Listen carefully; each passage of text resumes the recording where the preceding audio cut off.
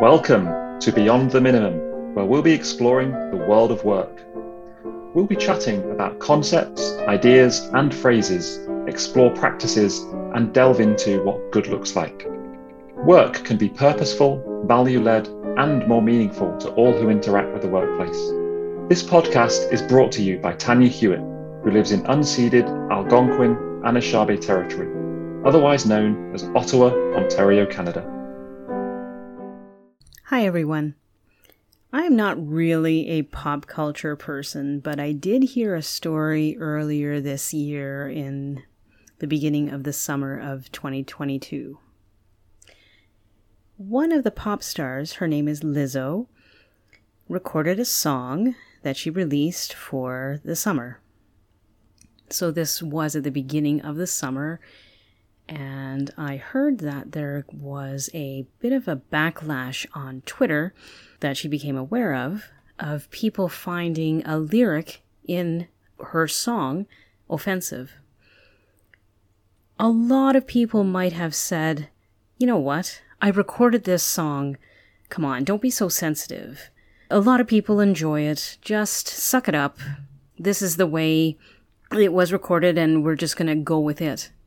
Lizzo, though, retracted the song, recorded it again with a different lyric instead of the lyric that people found offensive. That is really commendable. A lot of people would not have had the humility to retract something that they had put out there with such fanfare, have it attacked, and then realize, you know what? They're right. I shouldn't have used that offensive lyric. So that is something to keep in mind, that sometimes, even though we have invested a lot into a situation, it might not be that we are in the right. It could be that something that a lot of people find offensive is offensive, and maybe we should be the ones changing our position. Today's episode is expanding our vocabulary. Hi everyone. Today's expanded vocabulary is going to be the second story.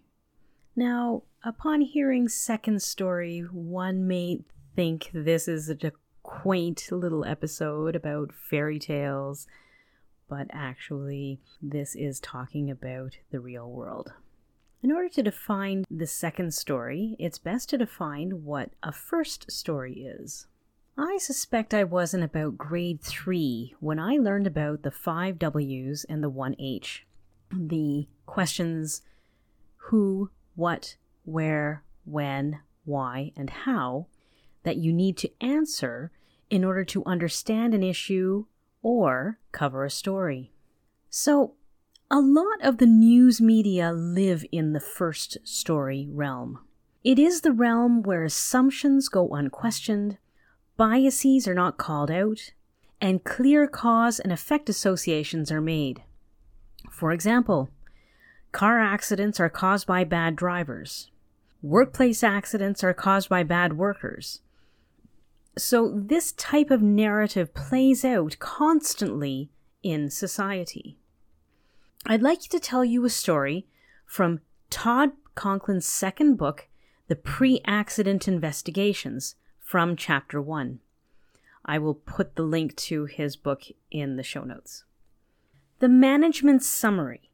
A worker drilled into the top of a 5-gallon liquid propane tank with a 3/4-inch drill, causing a potentially fatal near miss of an explosion in a pressurized gas storage area. The management's action: to discipline the employee in question, send all shop personnel to additional training, rewrite shop procedures to include a section prohibiting drilling into a pressurized 5-gallon propane tank with hand tools. This, by the way, is a typical response that we see in the event of an accident. This understanding is rather common out there, and the actions that are taken are also quite common. So I'd like to give you the backstory to this. A company had a Freon 5-gallon tank collection system. Basically, it was a large cage where these tanks were stored.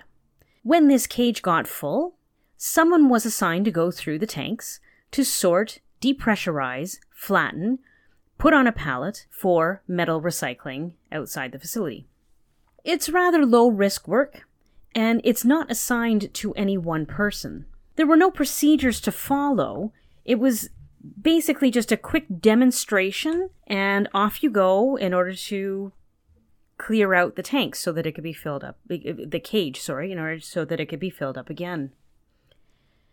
However, the worker in question depressurized an explosive propane tank, not an unexplosive Freon tank. We often will jump to, what on earth was he thinking? So we get to the second story when we learn that propane tanks were used at the facility for barbecues, just like in a whole lot of backyards. But there was no provision to recycle them. In fact, in talking to the pressure shop foreman, he revealed that having a propane tank at that facility was basically inheriting an anchor for life. There was no way to get rid of them, even if they were empty. There was just no provision for it. It wasn't thought of. However, there was a large cage with similar-looking tanks on site. Quoting from Todd Conklin, "After all, in the mind of a worker where, and here I'm ad-libbing, where you're probably told to make sure that you clean up your workspaces, that you put metals where they belong, and you don't leave things lying around. After all, in the mind of a worker, a place to recycle a pressurized gas tank is a place to recycle a pressurized gas tank." So, propane tanks are made to be refilled. Freon tanks, on the other hand, are made to be recycled. These are not identical, but they are both 5-gallon and are not entirely dissimilar. Quoting again from the book, "If your job is to clean all the white painted tanks out of the storage area and depressurize, flatten, and recycle all of these tanks, you might find yourself in a position where, in order to accomplish the boss's task, you must adapt to any and all tanks that appear in the empty Freon storage area. More amazingly, the fact that this worker drilled a hole with a 3/4-inch drill through the side of a propane tank is quite remarkable. It is hard to drill a hole in a pressure vessel like a 5-gallon propane tank. It takes time and discipline. It is not an easy task to accomplish." So suddenly, an event that was thought to have lots to do with the lack of experience, skill, and intellect on the part of this worker, how can that guy be so stupid? Geez, nobody drills a hole in a propane tank, was now a story about the procedure, ability, and policy for the disposal of a 5-gallon propane tank at this company. It is easy to say that the worker made an error in judgment in trying to recycle the wrong kind of tank, and in fact, the worker did make an error in judgment of the situation. But the problem was not the worker's ability to know the difference between a propane tank and a Freon tank. The problem is much more systemic and more compelling. The problem was a unique mixture of some pretty normal conditions at this facility. We can list many of them with little effort. A dual location of many small tanks in the same area, the inability to refill tanks at this facility, the inability to get rid of old and empty tanks, a new employee, the absence of 100% supervision, production pressures, performance management, HR, and the list can go on and on and on. This is getting at the second story. Another example is the Costa Concordia. The Costa Concordia was a cruise ship that crashed on January 13th, 2012. I'll put the Wikipedia link in the show notes. And the ship's captain, Francesco Schettino, was found guilty of manslaughter and abandoning the ship, according to Wikipedia. Again, according to Wikipedia, there has been a plethora of cultural spin-offs from this event.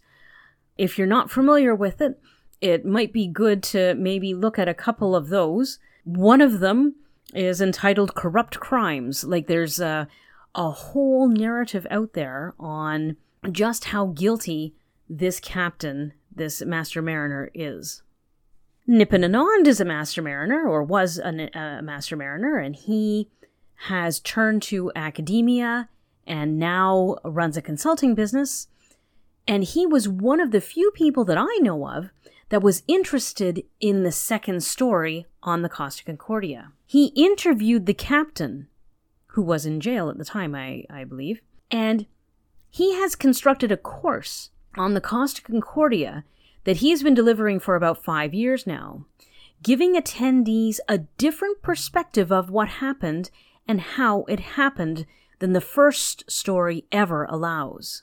This is strongly related to the local rationality principle that I had released on April 7th, 2022.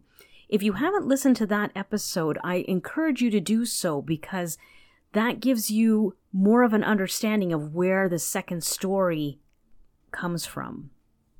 I will put a lot of Nipun's material in the show notes as well. Overall, the first story is only the beginning.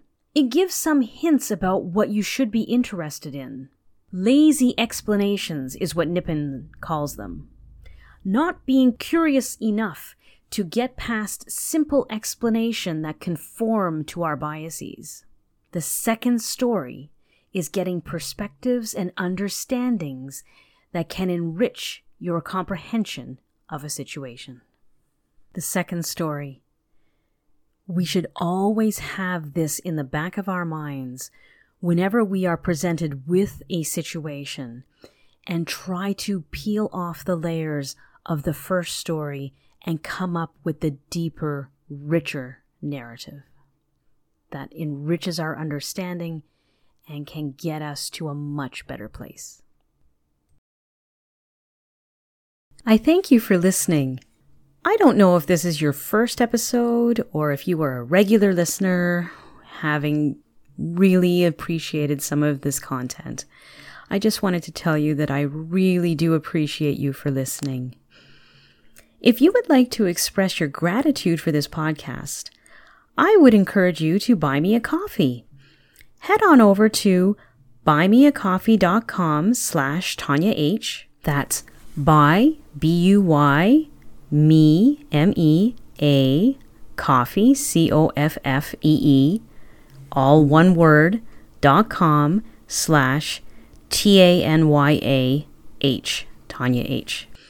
I will put this in the show notes, and I would really sincerely appreciate your support. In addition to that, you can rate and review this podcast, and I really, really appreciate that you are here listening to what I am sending out to you guys. Thanks so much.